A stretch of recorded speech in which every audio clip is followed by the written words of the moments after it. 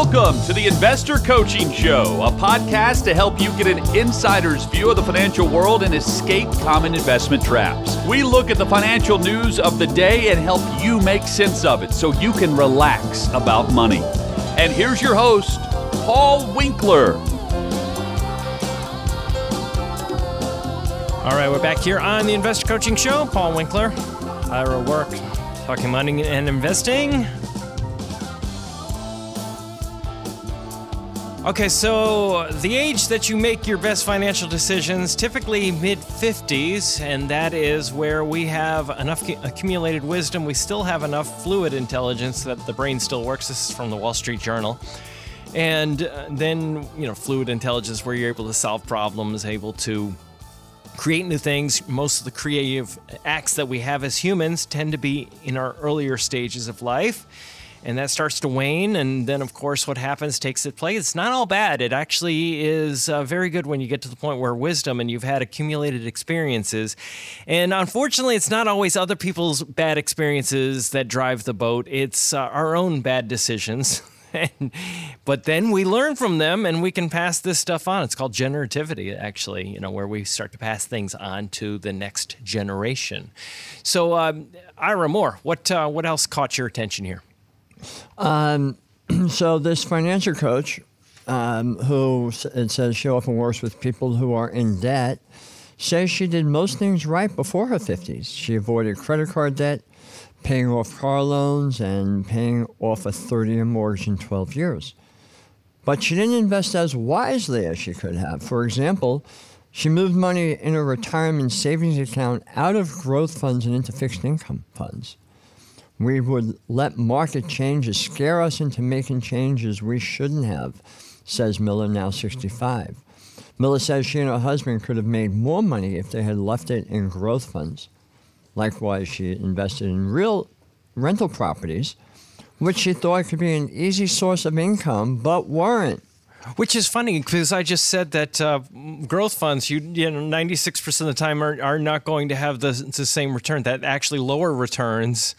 But the point being that she got into fixed income bonds, and often that's what I see the mistake that people make. Remember in the late 70s, Ira, the article was talking about the death of equities? Oh, yeah. And younger investors were pulling their money out of stocks, and only the older investors were actually staying in there. So this is nothing new that we figured out, that older people tend to have a little bit more wisdom. But in general, that's just me nitpicking about what she could have done, putting money more in growth stocks. Maybe she needs to learn that lesson too, that that's not the best to go and invest in just growth stocks, because growth companies, and you may be wondering, Paul, what's the problem with that? Growth companies, folks, are companies that have grown. Past tense. Those are companies that are growing rapidly, have grown. And when we look at historical returns, if we even look at, let's say, small growth companies, you'd think, wow, they're small and they're growth companies and they're great companies. Boy, that's where you should have the maximum return. If you go back 100 years and look at the data, and not just recent years, but even going back even further than that, because this stuff doesn't change. If you look at the cost of capital concept, it just makes sense. People have to pay to use your money no matter, what period in history we're talking about. Growth companies, small growth companies would have some of the lowest returns of any area of the market. And yet we hear the term growth and we don't recognize that what we're hearing is a marketing term. We're getting sucked in by marketing. Right. But anyway, so she was saying that she kind of learned the lesson about fixed income. She got out of debt early, which is smart. Mm-hmm. But then when she started investing, she started looking at what she saw to be safe, fixed income investments, and didn't recognize till later on that safety is an illusion, as Helen Keller would have put it. Well, the reality is most people don't even realize that fixed income investments are not safe investments. It's safe. Go on. Yeah, keep going. And I don't care where it is. I don't care if it's a CD at the bank. I don't care if it's a savings account, a credit union. Because the value of the investment itself, the bond, the note, the treasury bill, those are going to fluctuate in value based upon what's going on with current interest rates. Mm-hmm. It's the reason why we saw last year, the value of bond funds decrease. As interest rates went up, you didn't need to invest as much money to get the same income as a lower rate fixed income investment. Right. Tell Silicon Valley that they're safe, right? So as a result of that, people are looking at their funds with, the stock market dropping, interest rates going up, causing the underlying value of those securities to drop. And now both the stock funds and the fixed income funds are both dropping. And they're thinking, well, these are supposed to be safe. No, they provide a relatively lower volatility fluctuation up and down, depending upon the maturity now. That's another thing to be looking at. Depending upon the maturity, if it's long-term, they could be just as volatile as stock funds. Right. Which is why we tend to recommend very short-term, 2, 3, 4 years in maturity. Doesn't mean we won't have 5 or 6, and doesn't mean we don't have 6 months to a year. But we tend to have funds or recommend funds that are shorter in maturity for a little bit more stability and less fluctuation. But when interest rates are going up, fixed income investments will tend to drop. So I think it's just an illusion because there is a lack of good education for investors. Me being in the business, if it took me 17 years before I finally discovered there was a way to invest based upon science, how much more difficult is it going to be for somebody who goes to another job, whether it's, fixing plumbing or electricity, electrical systems in homes or buildings, or the educator who works with our children to teach them what they're going to need to go to either college or into the workforce, police officer, the firefighter, the nurse. How much more difficult is it going to be for them to find this information? For sure. Now, and you said something earlier I just want to come back to, because as you were talking about safety of fixed income investments and they're not safe, and it made me think, kind of a way of looking at this, folks, is this. If we look back through history and we look at large U.S. stocks, if we talk about the area of the market that historically 100 years would have had one of the lower returns, but, much, much better in fixed income. 10% every 30-year period in all of history, the S&P 500 had a rate of return of 10% plus or minus 1 or so. Small companies would be higher, value would be higher, small value would certainly be higher. International small companies and international value companies, so on, for the data that we have going back to 1970, historically higher return. Now, let's take that number. Let's take the lower one because we have some really good data on that S&P 500 and go back to 1926. Okay, so what's the rate of return of the S&P 500 after inflation? It's about 6.5%, 7%. Yeah, exactly. So about 7%. So your rule is 72. 72 divided by your interest rate is going to tell you how long it's going to take for money to double. Now, let's take a different take on safety. Let's say at $100,000. And I put it in, and let's just say that there are no additional money to keep this simple. Let's keep it simple. So we have one doubling period after 10 years. So the 100,000 becomes 200,000. We got another doubling period, another 10 years, and it becomes 400,000. And then another doubling period after, so at the end of 30 years, you have 800,000. Okay, so 100,000, 800,000 after inflation in my example. Okay, so now what if we're talking about fixed income investments and the rate of return of T-bills after inflation is like 0.3? So we still have 100,000. What gives me more safety in this particular case of not running out of money? Being 30 years down the road with $800,000 or 100? It's just a different way of looking at it. But, if we look at that and, of course, we look at historically with stocks and we see that protection against inflation. We don't see it with fixed income investments, and we need, protection against inflation no matter what, because the dollar has gone down and continues to go down in value because the amount of money supply keeps increasing, right? So you hear people say, hey, you need to protect yourself against the dollar. And these gold commercials crack me up. I was watching another one last night. You need to have, this is what we got to do at such and such capital. Did you know that the founding fathers said this about, having that they didn't trust printed money?